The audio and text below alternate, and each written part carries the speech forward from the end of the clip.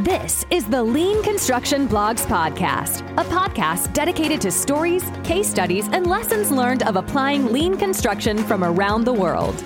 Join Dick Beyer as he interviews industry leaders, lean construction practitioners, and subject matter experts to help you improve the build environment in general and your design and construction projects in particular. Advance your lean journey and bring your continuous improvement efforts to the next level. Let's get started.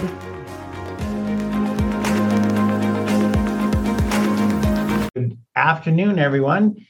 Dick Beyer on the podcast, joined by my good friend and advocate in the community, Keyan Zandy.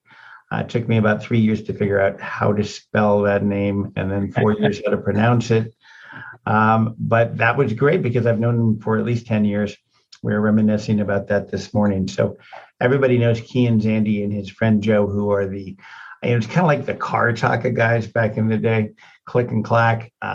Keyan and Joe are the lean builder guys. And that book has done extraordinarily well in our community. I know that every project I kick off, we send 20 of those books out to folks to get them to try to really understand what we're doing. So without further ado, Keyan, welcome. Thank you so much for joining us today. I appreciate that, Dick. Thanks so much. That means a lot. Really happy to have you. And I know that you're trying to get Joe with us, and we'll have to reboot one of these days and make sure that Joe has a chance to join us. But the great thing is that you're here. So thank you so much, and really happy to have you. So let's just jump right in. So you and I were reminiscing when we got on earlier and tried to fix my computer that I think dates back to 1648 and the conquest of Barbados. But we were reminiscing about when we met, and we kind of met over a common issue that we were both having. I was in Dallas in 2010 or so, and you were working on a project. I think I met you at the COP at Dallas, and we were talking about Last Planner. So in the preface to the book, which I was really honored to be able to write, I talk about, walking onto a muddy site in Dallas and getting into a trailer and finding a long-haired guy that looked remarkably like you, as it turns out. So, and I was there because I was exploring my own thoughts around how the Last Planner system should roll out. Back in those days, it was a very paper-heavy kind of process. Share with us what you remember that meeting and where we went from there. Yeah, I do. Maybe just a little background on me and some context. I got into the business probably 2004 and worked for a firm called Lindbeck Group. Lindbeck and Bolt were some of the two original firms that started implementing Last Planner system, and really were two firms that were involved in helping start LCI. And so early in my journey, I was exposed to lean, and I think a story that I'd like to share as we're just talking is what really got me focused on trying to implement lean in the first place was I did a project where I want to say I worked, I can't remember now, it's probably 72 or 73 days straight. And I'll never forget, it was a multi-phase project. And I think this was the first phase, and we busted our hump, but we got it done. Like, we finished on time. And remarkable. Yeah. And I just remember all the phone calls that I got from leadership, the attaboys, the pat on the back from the GM. And I just remember thinking, like, man, if this is what it's going to take, like, I need to reset my expectation of what this industry is, because it took a lot. Right. And I started really focusing on Last Planner at that time. And I'll never forget the second phase. We started implementing some of that process. And this was way before I knew truly about lean or lean culture, but even just the benefit of the tools helped us finish, I'll say, on time on phase two. Maybe we finished like a day or two early on the phase two of the project. Right. And I didn't get one phone call. That's probably my favorite story in our entire lean community because it says so much about where the industry is in terms of what they model and what they expect and what they reward. Yeah, you're exactly right. And it's funny, like now having some perspective. So in my current role, I'm COO of Skiles Group. We're a healthcare general contractor based in Dallas. But, thinking back to my journey and even in recent time, like in our industry, just like you said, we reward firefighting. We acknowledge firefighters at company picnics, through promotions, however you want to say it. But there's something about getting it done we wear the hours as a badge in this business. And I didn't realize even how much, even in my role, that I still do that. And, I've had a lot of perspective since then. And I just knew back then and even today, like I wanted to do something about that. And I wanted to do something about what the expectation is in our industry and the hours we work and the way what's expected. And so, my journey with lean really started there.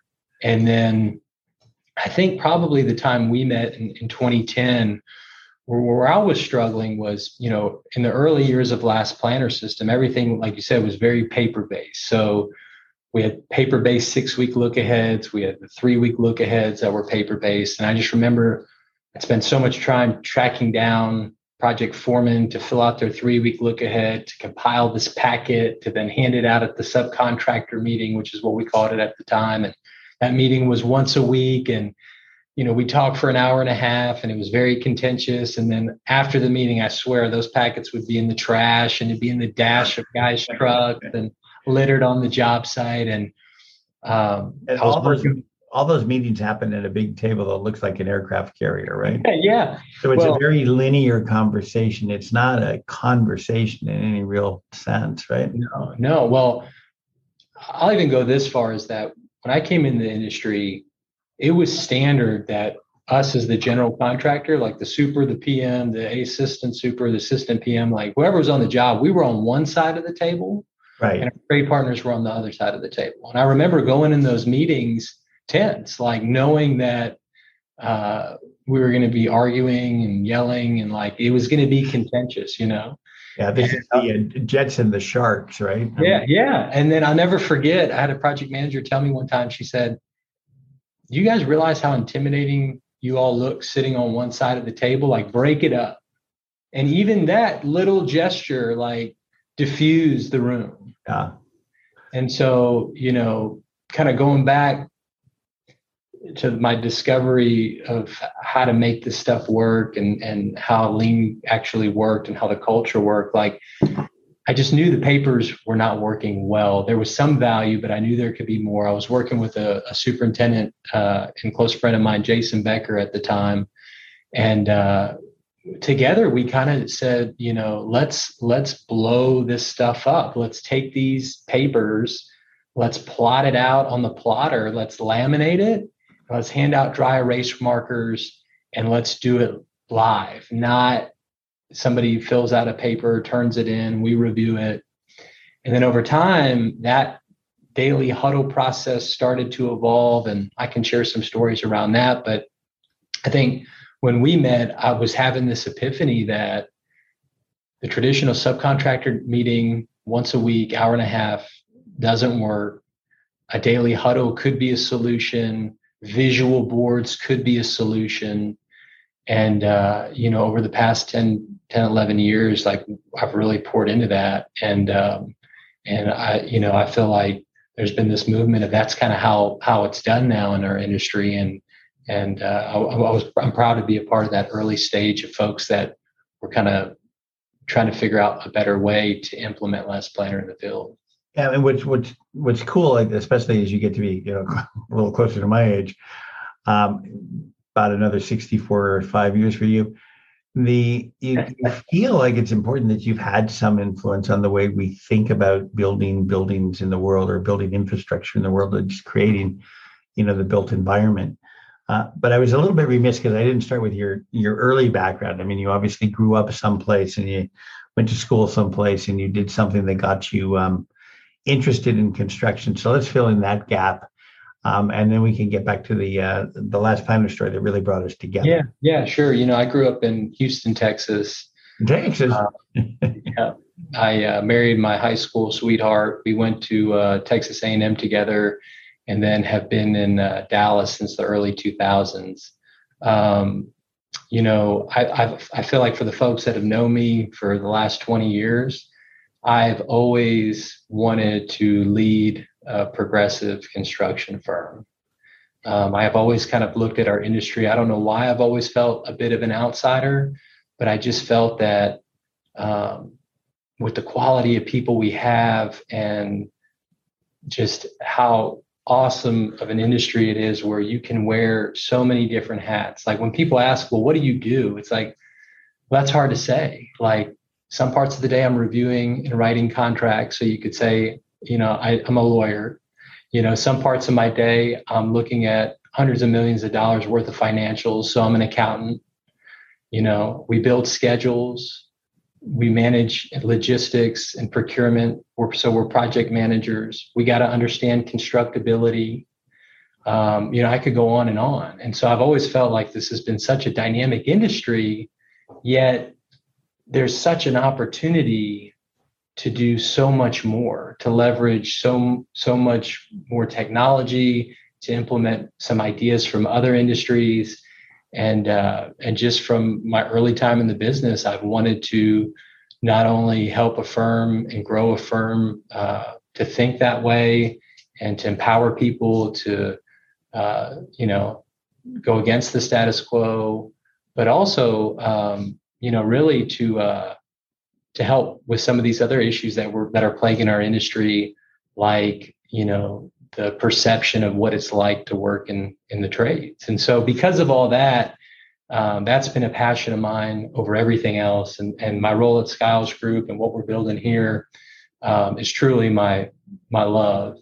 And then, lean construction is just something that I'm also extremely passionate about. And I feel like it's an avenue that fits right in line with what I'm trying to accomplish when it comes to our firm. And so that's kind of me in a nutshell. That's fantastic. So was there anything about you when you were a kid? Were you throwing hammers through walls, or were you pulling stuff off the table, or was there any early indication that construction was going to be the way that you were going to head? It's hard to tell. It's funny. I actually started in school in computer engineering, and then,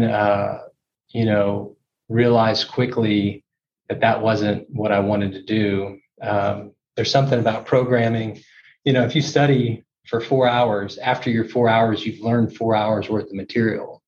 When you program for 4 hours and can't figure out where you screwed up your code, you've just lost 4 hours. Right. And so I realized that wasn't in my cards. And I've always been involved in a lot of leadership type things at a young age, and started looking into the construction industry. Had some friends that were going to school at Texas A&M for construction, and got involved very quickly. I was joined the AGC, became like the student chapter president for AGC and AIC, which allowed me to start going to a lot of the AGC national conventions, and from that just really started to understand that this industry fit me and my personality more than anything else that I'd ever felt. That's it. Well, and I think you've exhibited that the one part of this story about getting the great phone calls and being the white knight and the cowboy or the firefighter or whatever it was that they had decided that you were, is that I remember you telling me that you had decided on that second phase you were not going to do that. You were going to work hard to not have a crush at the end where you had 73 days or whatever. And because you were so quietly working in the background to make everything smooth, nobody ever noticed you. Right. And by not noticing you, that really emphasized the difference between the people that make a lot of noise. And, I think over time, I mean, I spent 30 years as a lawyer doing construction cases and other massive document cases. So I'm so glad to be doing this. But I always wondered why it was that the people who, saved the day, they were often the people that created the very Oh problem. yeah, the That firefighters resulted in their having to come in and save the day. Yeah, And this relationship, like you talk about the relationship between the trades, and there's always been this kind of distance between the trades and the GC that is almost like class warfare in some senses. And it's so funny because the trades are the people that add the value to the project. They're the ones that put the sticks up and hook things together. They're the ones that know how to join stuff and actually do that work. Yeah. What they really need is a servant leader that empowers them to do their work rather than somebody that says, "Oh, these trades, they just don't know anything," Yeah. I mean, when I came into the industry, I took a year off of school and worked for a company, and I was an assistant superintendent. It was green, didn't know anything. And I mean, I was told very deliberately, like, to yell and scream at trade partners to get them to hurry up and do what you needed them to do. And I just remember being this skinny kid, like bowing up to guys like twice my age and double my size. And I remember I finished school and got a job, and obviously I was working at Lindbeck at the time, and they were a very progressive firm, and they were. I remember it was, the superintendent was having an issue, and we had a fire alarm trade that could not pass his pre-test, and so we set him up at like 4:30 or 5 a.m. before our inspection, and he didn't show up till, let's say, 6 a.m. And I was waiting for my opportunity to show the project superintendent, like, "Hey, I have this." And when that guy got there, I mean, I just got in his face, screamed, yelled, cussed. And the guy was really about to knock my head off. And my project manager and superintendent pulled me aside, and they were like, "What the hell was that?" And I was like, "What are you talking about?" And they're like, "We don't talk to our trades like that. Like, what made you think that was acceptable?" And I was super confused. I was like, "What are you talking about? Like, I thought this is what we're supposed to do." And right. So even just in my short time in the business, I had a little rewiring to do. And then even if I think back to the way we managed 20 years ago till now, I'd even say the way we treated trade partners back then wasn't even close to how we act now. And so, and what's so sad is that I through the book and this journey of talking to other construction companies, I mean, there's companies that still run their work like that. It's probably, I hate to say it, probably half the companies run their work like that. And so, there's this huge opportunity out there. And, I think folks like you and others that are really starting to dedicate themselves to try to share and be transparent and give away everything that they've learned, or tools or process or things that are working to make our industry better. I just want to be a part of that movement. I want to help any of those folks, elevate what they're trying to say. But I think one of the great opportunities you have is that there are very few construction communities that are as smoothly run and compadres and friends as that Texas construction industry. I mean, I found when I was embedded on Parkland with Sam Moses, who is one of those guys who I have tremendous respect and reverence for. The thing that he liked about it, he used to say, "Well, they sent Dick Beyer in teach me how to pour concrete. God damn it, I'm not doing that. But I'm going to listen to him. I'm going to give him a chance." And so we started putting stickies on the wall. And it wasn't necessarily just the stickies on the wall. It was the fireside conversations. It was the beers after work. It was understanding. Sam Moses was one of those guys who knew every trade foreman, and he knew what their families were like, and he knew what their issues were. And he was able to get people motivated because he was a leader of the trades. He so respected the work that the trades did, and he listened to them, from the shoulders up. And so I was always surprised when I would get to a project and the superintendent was demeaning the trades. It's like, dude, what else do you have? I mean, Right. it's like bending your fork. I mean, it doesn't help you eat, right? Yeah, it's a tough thing. I mean, I think, and I want to talk a little bit about me and Joe's relationship, because we're so yoked on this fact that, the industry is changing. And because of that change, lean and the culture around it is going to be really the only way to make this industry appealing to the next generation of builder. And, I could talk about this topic for the next 30 minutes, but, I went to my kids' school for career day, and I asked the kids, what does everybody want to be when they grow up? And the number one answer was a YouTuber. And fantastic. I share that because, like, this generation's got so many options for career path. Right. You can have a podcast, you can have a YouTube page, you can have all these different things going on.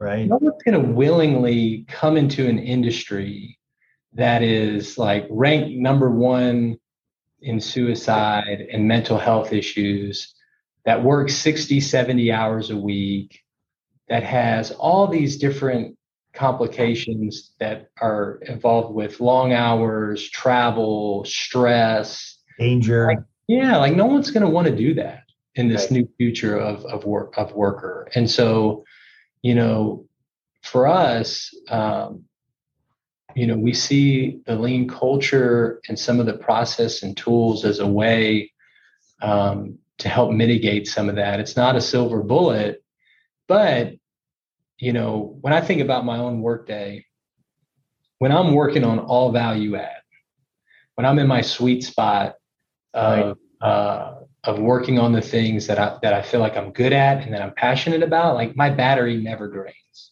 Right. But when you're beating your head against the wall, dealing with issue after issue over and over, and you don't have time to think strategically about your work because you're fighting fires all day, it's emotionally and mentally just draining.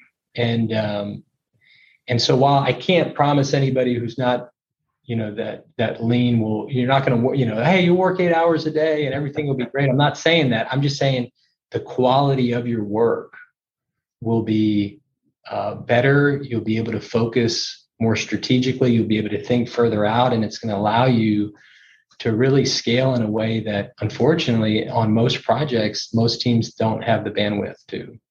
Everything that you're saying has been endorsed through the research. I mean, so I'm one of those guys that likes to connect, what I see, what I observe in the field, and what are people saying about it out there in the, Harvard Business Review. So there's a woman who's a professor at Harvard Business School named Teresa Mirabelli, and she talks about the empowerment of work.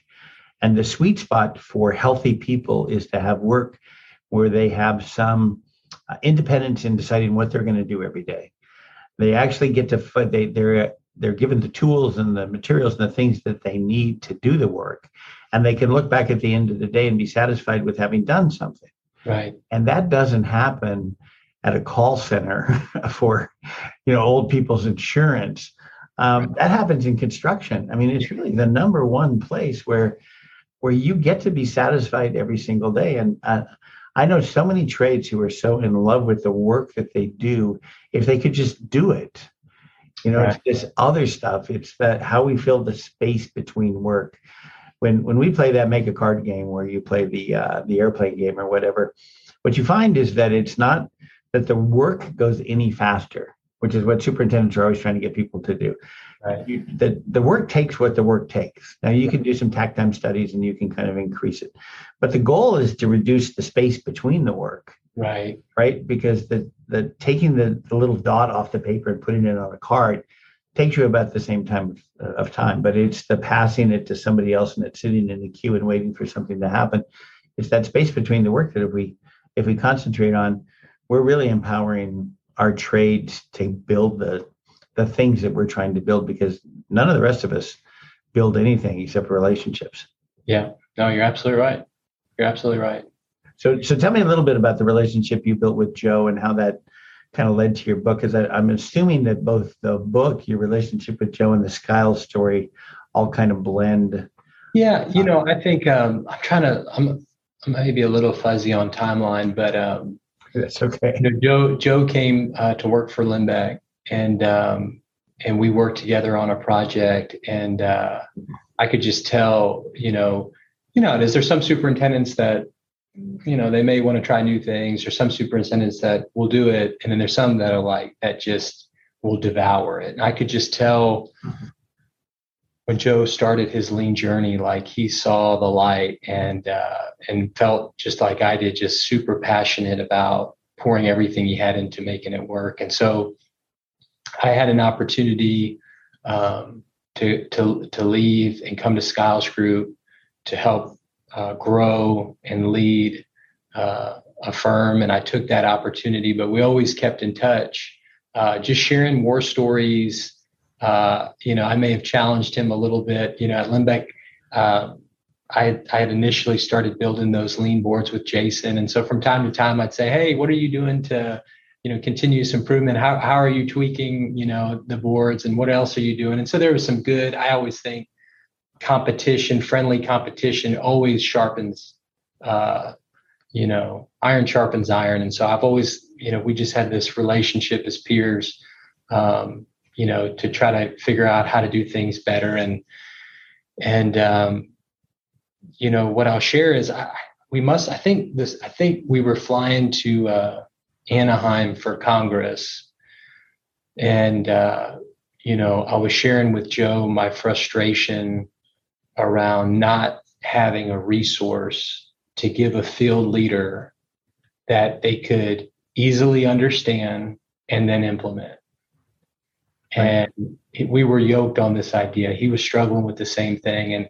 And I don't mean this in any type of disrespect to, anybody, but there's a lot of publications, white papers, even the Toyota Way, which I've read 4 or 5 times, and like, it helped me start my journey. But I've recognized like that type of publication is not what a field leader is going to be able, not every field leader is going to be able to read and then immediately begin to start getting the value in the field.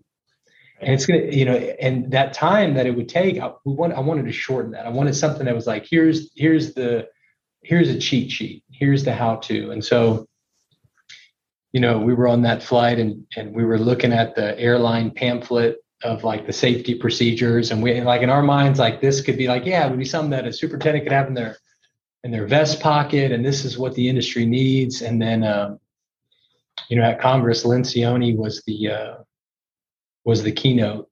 Right. And we both kind of came back, poured into 5 dysfunctions of a team, poured into ideal team player. I had read a book, obviously the goal is a big, probably in one of my top 10. And then there was a book I'd read, everything I've learned about manufacturing, I learned in Joe's garage. And the theme between all these books, right, they were written as a fable. They were a story with characters that were relatable, that taught a lesson along the way. Yeah, even that Kennedy book that we read about, putting together bikes and stuff. Oh, yeah. And what we called the blue book back in the day. Yeah. And it just kind of became obvious like that was what the industry needed. It's funny,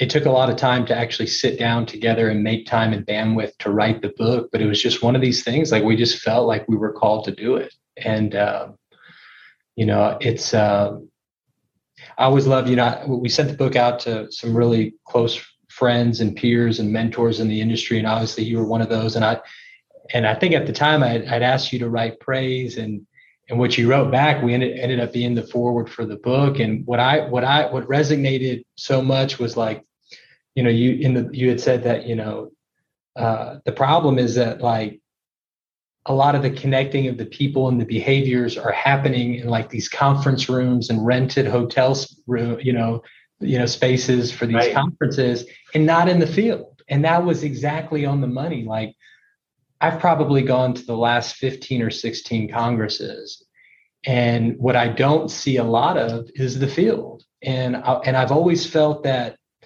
there's a need for so many different voices in this lean construction thing.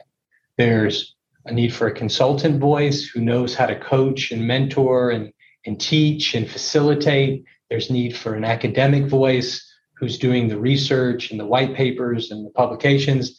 There's needs for architects and what they go through, but like the field needed a voice, and they needed something that was relatable to them. And that really was what we try to accomplish with the book.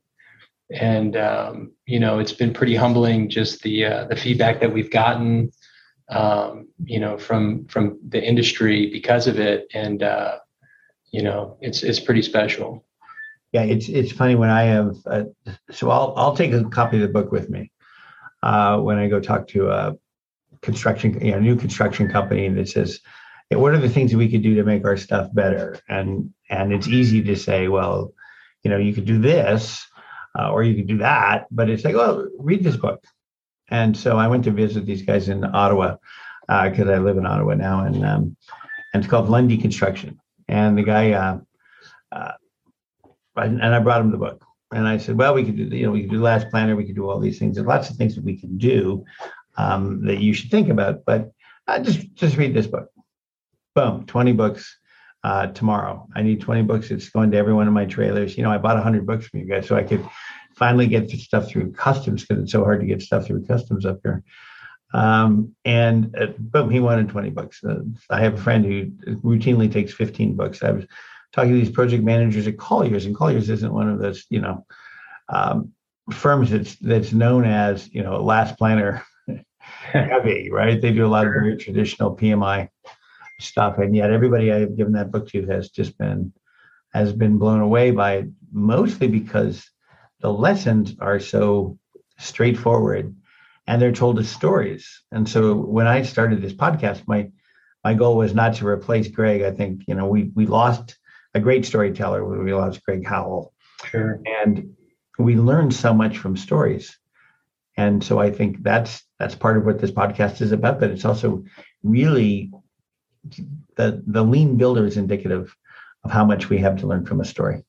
Yeah, well, I appreciate that.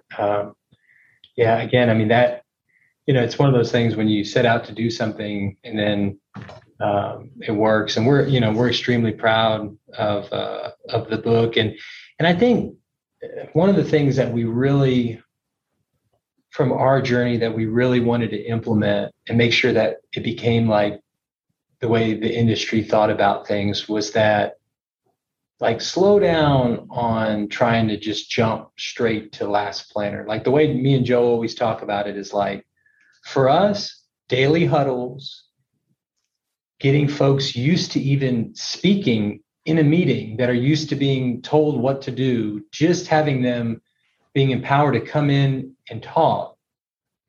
Then having some visual communication up where they can visually show each other where they're working.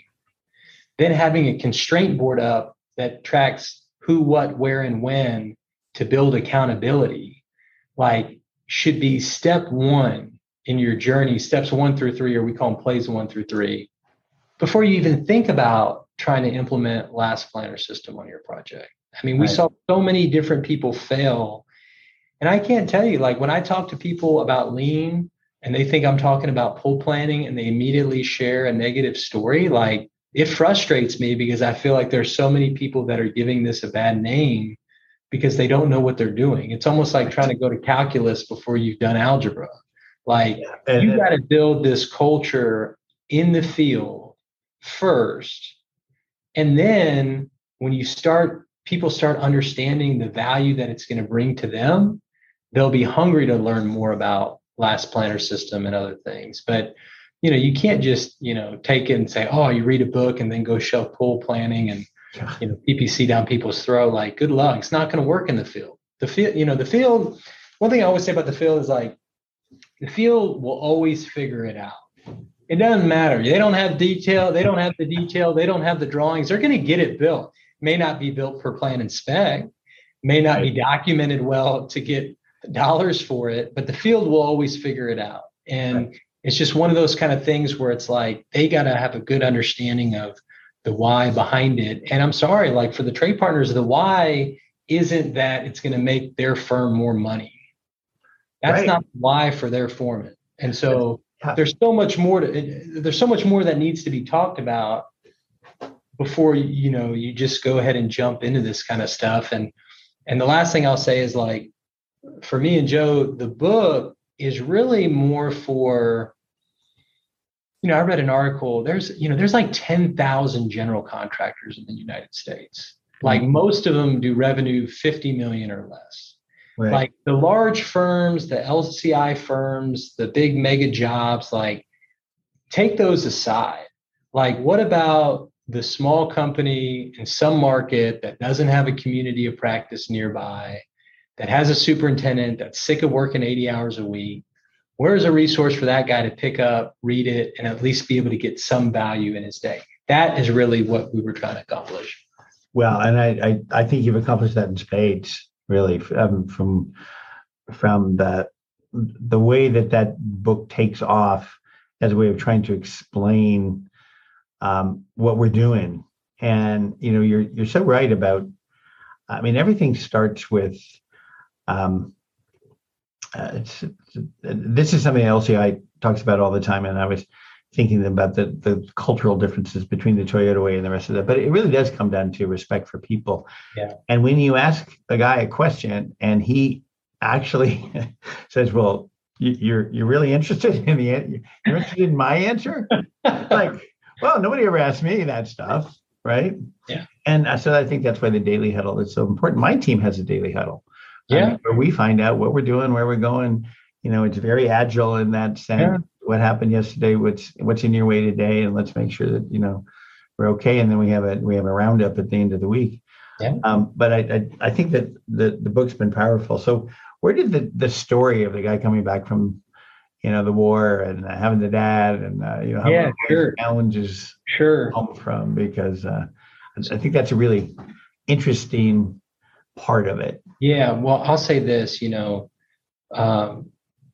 my director of marketing, Dara at Skiles Group, is really an artist. She's a unbelievable storyteller, even in the way we market our brand, the way we sell, those kind of things. And when I told her about the book and that me and Joe were working on this book, I had asked her, just because of her writing skill, could she help be editor of the book? And, in a lot of ways, I feel like, she's really a third author in the book, in that Joe and I knew, like, we needed something to hook people in that opening preface chapter. Like, we had to have, it needed to be just more than just tools and culture. Like, we needed a story and something that would get people wrapped in. And Dara played a big part of helping us tell that story.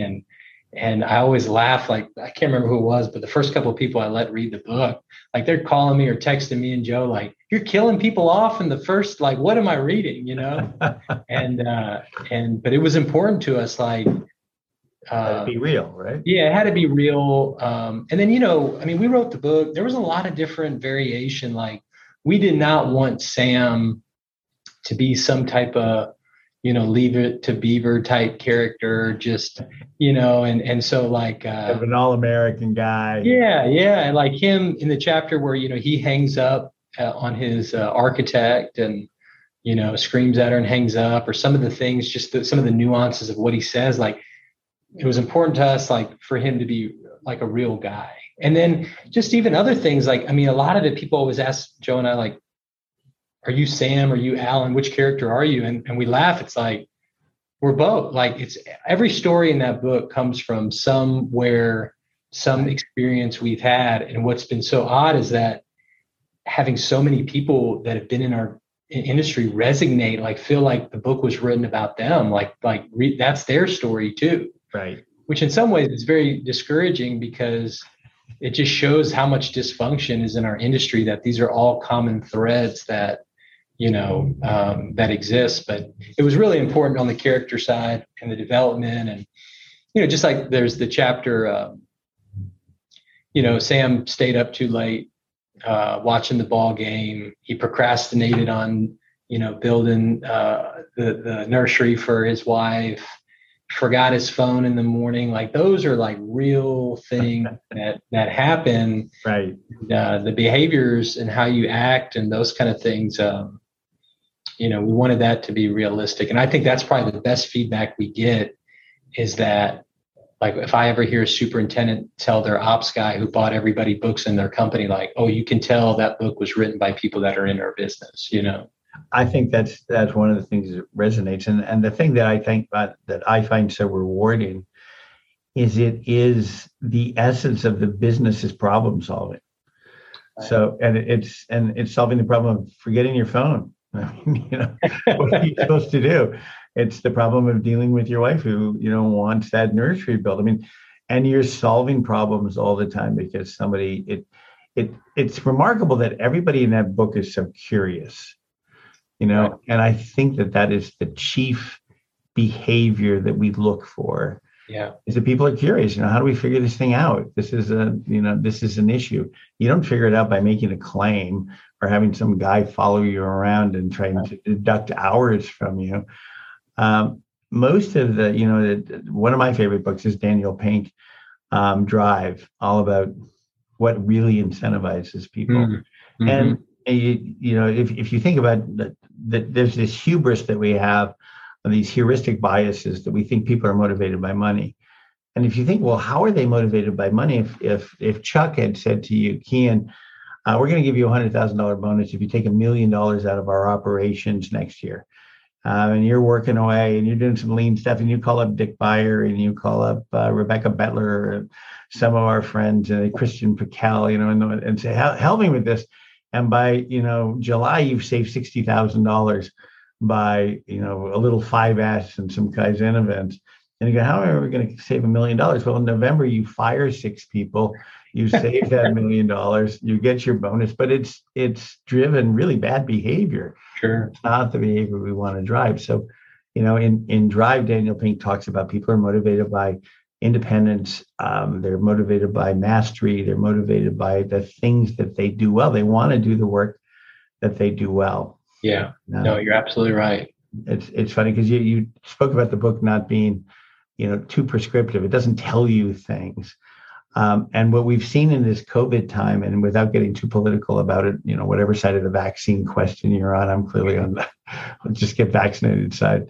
But we had, I'm on a project where the college has implemented you have to be vaccinated to get on the site. Sure. And the next day, 15 of our 16 form workers were not there. And you have to understand that there are lots of people in the trades that don't like to be told what to do. Right. And standing up and telling them you're going to go spend 2 hours filling out stickies when you got work to do. Right. Unless you have done that predecessor work, like you talked about, having the conversations with them and talking about how they do their work. And sure. So when I'm in a trailer, I try to find out as much as I possibly can about every one of these folks because they all have a story and they like to tell that story. So you guys are incredibly successful with the book. How many copies can you share with us? How many copies you've sold? Because everybody asks me. Yeah. Oh my God. Last I looked, I think we've just broken over 13,000 copies. Wow.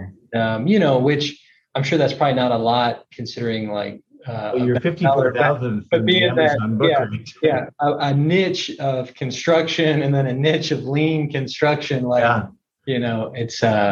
it's been really exciting for us. And then, after the book, we started getting a lot of feedback, like people needed more. It was like, well, what can you, what does it look like? And what does it feel like? And so, and I don't, it's so funny. Like, I don't know that it's not that I don't like to write. It's just, you'd rather do having a blog. So we started this blog and I was just looking, the way the blog works is we've asked people in the industry, you've written for us, different people, but we're really wanting people to write for the field is what it's all about. It's like not high level, no, like explain, like something that somebody could read, a couple minute blog and then be able to go implement.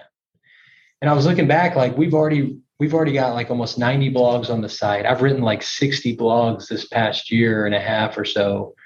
And I just didn't even understand, that there was just that much more in me to like want to share. And now I feel like, for the folks that go to that page, our hope was that if a superintendent working in some rural market somehow hears about lean and decides to Google any type of lean word, pull planning, lean construction, PPC, whatever, right, there would be something in the search results written by builders.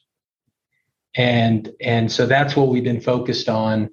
And so we're really excited about that. And at this point, at least for now, I feel like I've said mostly everything I want to say. And what I'm trying to really do is share other people's stories in our industry, other people that are trying to get their message out related to how to get more value in the field. And so Joe and I tap a lot of people that we consider peers or mentors to start helping to establish this content, because it just there needs to be a sector for it. There needs to be a sector for what LCI does. There needs to be a sector for the more academic side. And then there needs to be a section for actual, construction field leaders. And that's all we're trying to do with that.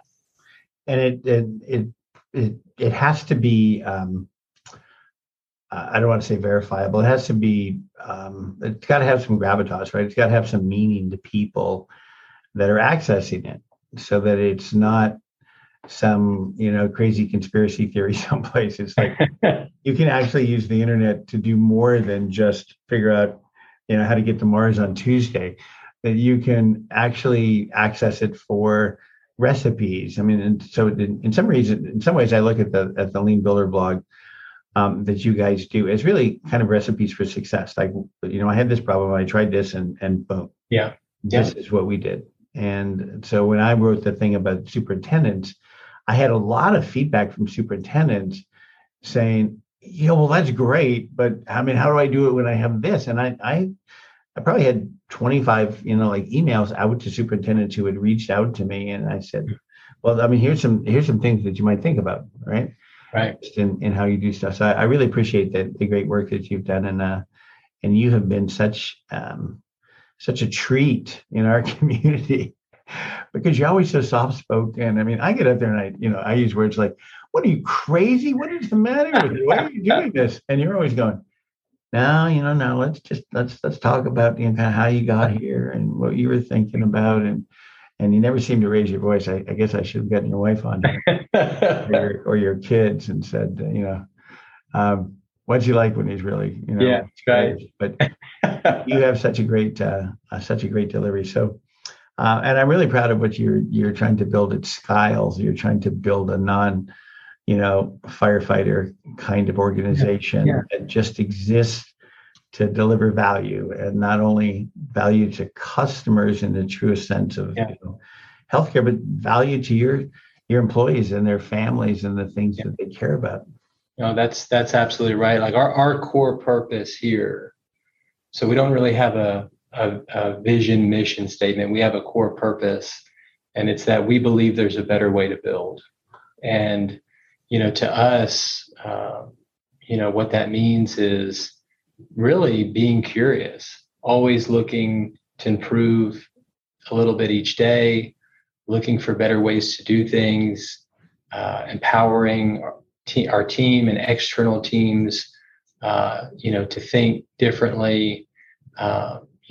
Being the biggest never has meant anything to me personally. I always laugh, like, they post this ENR 400 and it's like, I could get big too. We'll just bid everything cheap and win all this work. Like, right. And then biggest, like, that doesn't mean anything.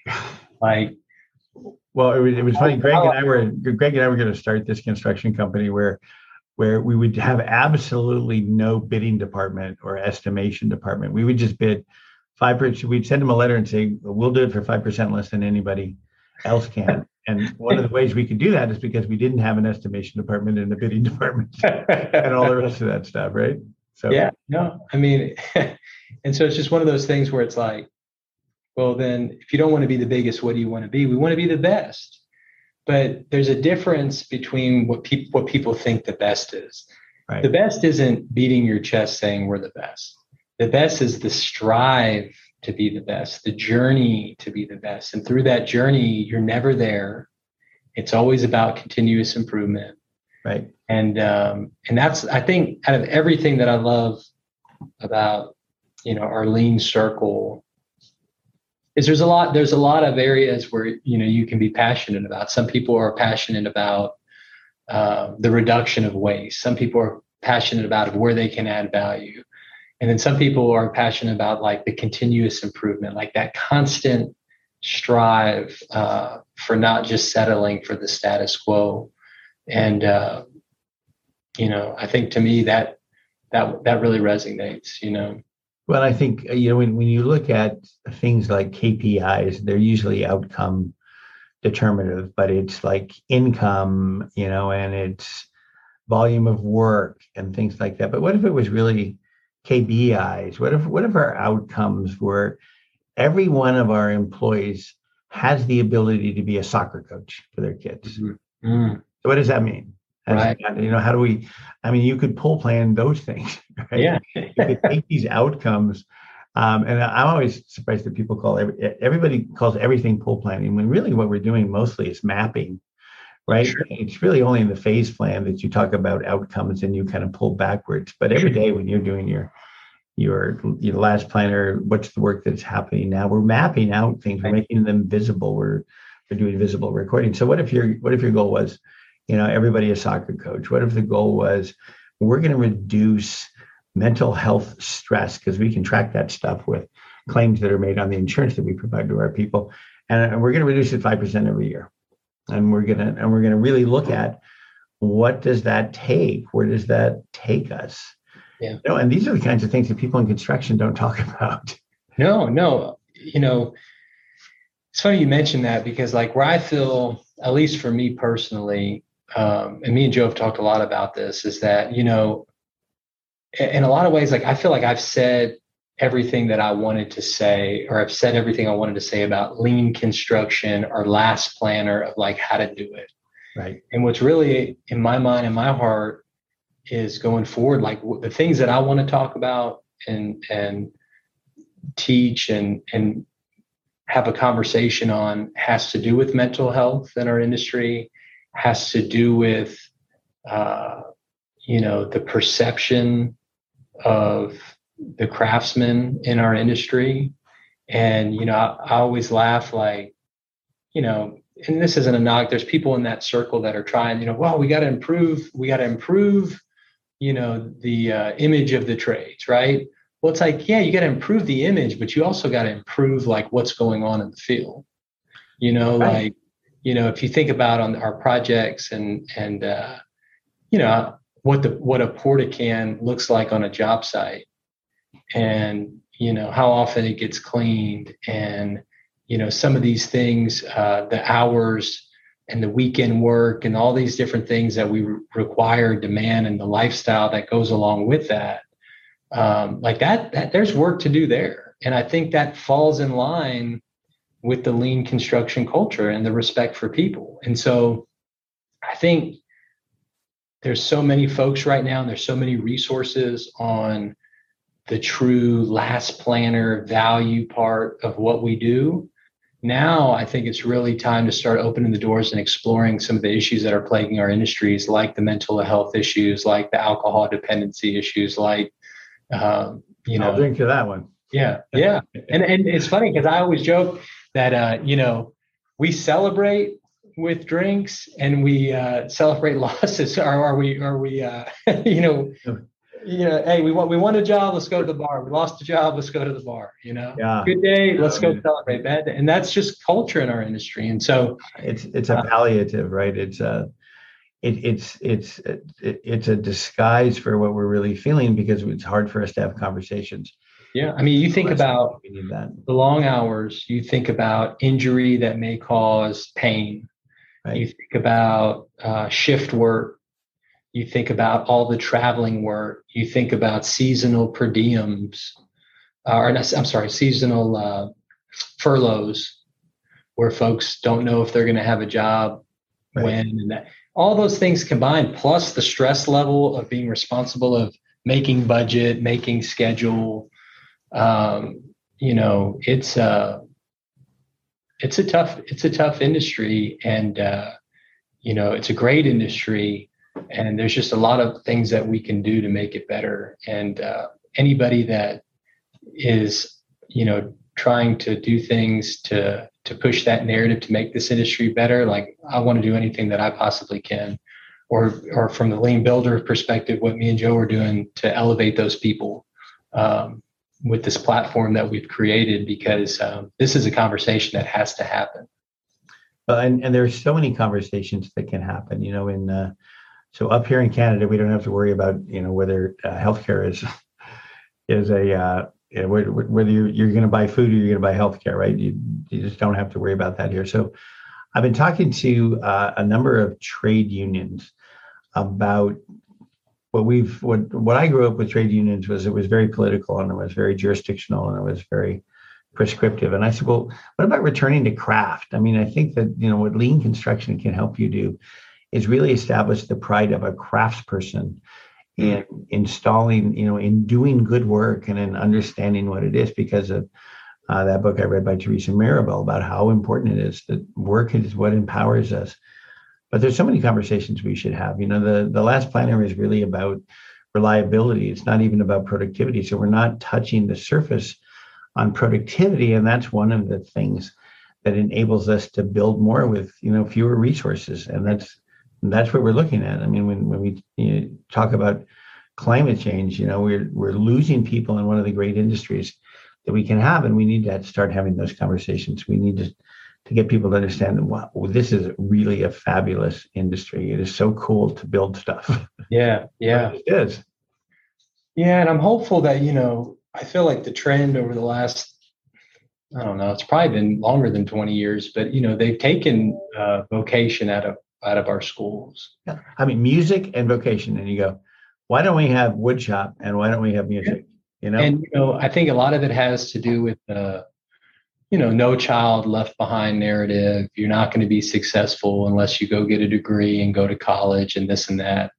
And, it's just not true. I mean, you can make a wonderful career for yourself through the trades. But, as an industry too, we have to make it appealing to want to be a craftsperson. And it's more than just a marketing campaign. It's more Right. about the way we treat each other and act and the things that we do in the field to make it appealing. And so, man, you're dead on, man. Well, I think, how we reward people, as you found out, we should be celebrating our trades on a regular basis because they are the ones that get us across the finish line. And in Canada, another difference up here is that they have the university system, which is the 4-year degree. And there's really relatively a small number of people who go to that because they have an incredibly robust college system where 3 years you graduate as an architectural technologist. And these are the people that are leading many of the biggest projects up here. You can go be a chef. You can go be you can learn to be a carpenter. You can learn to do that. You can do it in the union hall. You can do it through college. And this college thing is 2 and 3 year programs that are just phenomenal up here. And I think, in some ways, there's lots of lessons that we can learn in the States from Canada. Yeah. And there's lots of things that they can learn up here as well from the States. But I think it is about, Stan, you and I were talking about the journey. And I said that, journey always feels like you're getting on a bus with people with chickens in boxes. But it really is, it's a lifelong commitment to learning more about things, helping people, having those conversations, opening it up. And you guys have been really instrumental in opening up those conversations around the book. It's been powerful to so many of my team. So thank you for that. And congratulations on that. And congratulations on what you're doing at Skiles. I want to hear more about that. I really appreciate that. I'll tell you, I'll share a story, something we've done here. And it's related to lean, and it's related to this respect for people. And I hope I don't sound like I'm trying to be advantageous, like I'm selling here. But when we started our lean journey here, we started value mapping processes. What's our current state? What would we want our future state to be?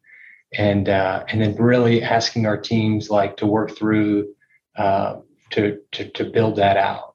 And we've done an awesome job at that. But one of the first places we started looking at was our safety program, because, it's just such an important part of our industry. And, if you're going to focus effort, that would be the first spot to look. And what was bothering me for a long time was how antiquated crisis management seems in our industry. Oh, yeah. And what I mean by that, Dick, is that like, if you're working on a $100 million job, big vertical, project, let's say 10th floor hospital, right? And somebody hits an unmarked gas line. Right now, and what happens is that person would probably get out of their cab, they go find their foreman will go try to call the superintendent or go to the trailer. And he comes out there with an air horn, and one blast may mean to go to the rally point, two blasts may mean to stay put. People got to remember what the crisis management plan looked like in the first place. And, they saw it in orientation, and it's probably posted somewhere on the job site. And so, the idea came to me, I was like, we got to make this visual. And so, we ended up putting it in an app to where the workers would come in, they scan a QR code, and they have the whole crisis management plan in the app. Then we said, well, hey, what if it could geolocate you to the nearest hospital or clinic or fire department? Then it was like, hey, what if it had all the contact information for all the key personnel on the GC side on the site? And then my developmental partner, Manny, who is a good friend of mine that was working with on this, we start talking and we're like, hey, what if in case of an emergency, somebody could hit an alert feature and it would push notify everybody on the job site like an Amber Alert? And so we spent a year working on this, and we spent 2 years and finally got a patent for it this past year. Wow. And the app is called Smart Safety. It won second place in AGC's National Innovation Award this year. What was first? And it was awesome product by Pepper Construction that had to do with safety. And really cool. It was a VR safety simulation.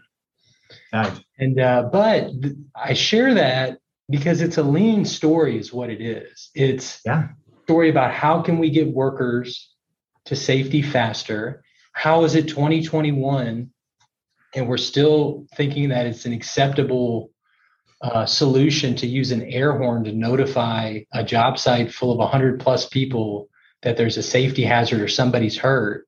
Oh, yeah. And then workers are coming from different places. They may not know where the nearest clinic is or what's around them. They don't know who the superintendent is or who the safety director is. And so having all that in one spot is when I talk about, we got to do better in our industry. We got to move the needle.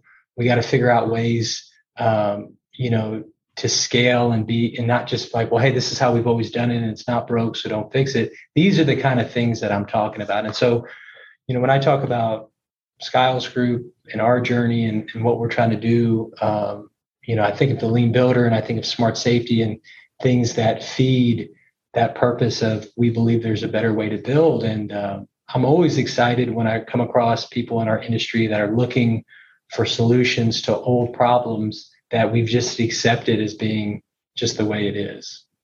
Well, I think that when you said that thing about the field will always figure it out, that we need to think of the field as a much bigger field. We have these problems in front of us, and we don't even think of them necessarily as problems. We think that we've saved it.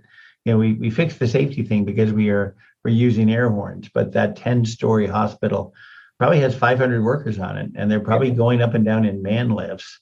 Yeah. And that air horn goes off, and are people scrambling downstairs that are unsafe? Are they waiting in line for the man lift while the gas line's blowing up? I mean, these are real issues. So thank you for safety. Yeah, smart safety. Yeah. Smart safety. Okay. Yep. Yeah. Yep. I'm going to share that with some of my friends up here. That's fantastic. Appreciate that.